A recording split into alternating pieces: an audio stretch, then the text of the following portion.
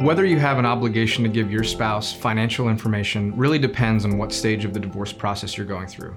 If you are before litigation, meaning before anybody files a lawsuit, it is generally appropriate to talk to a lawyer first to determine what, if any, obligation you have to share financial information with your spouse.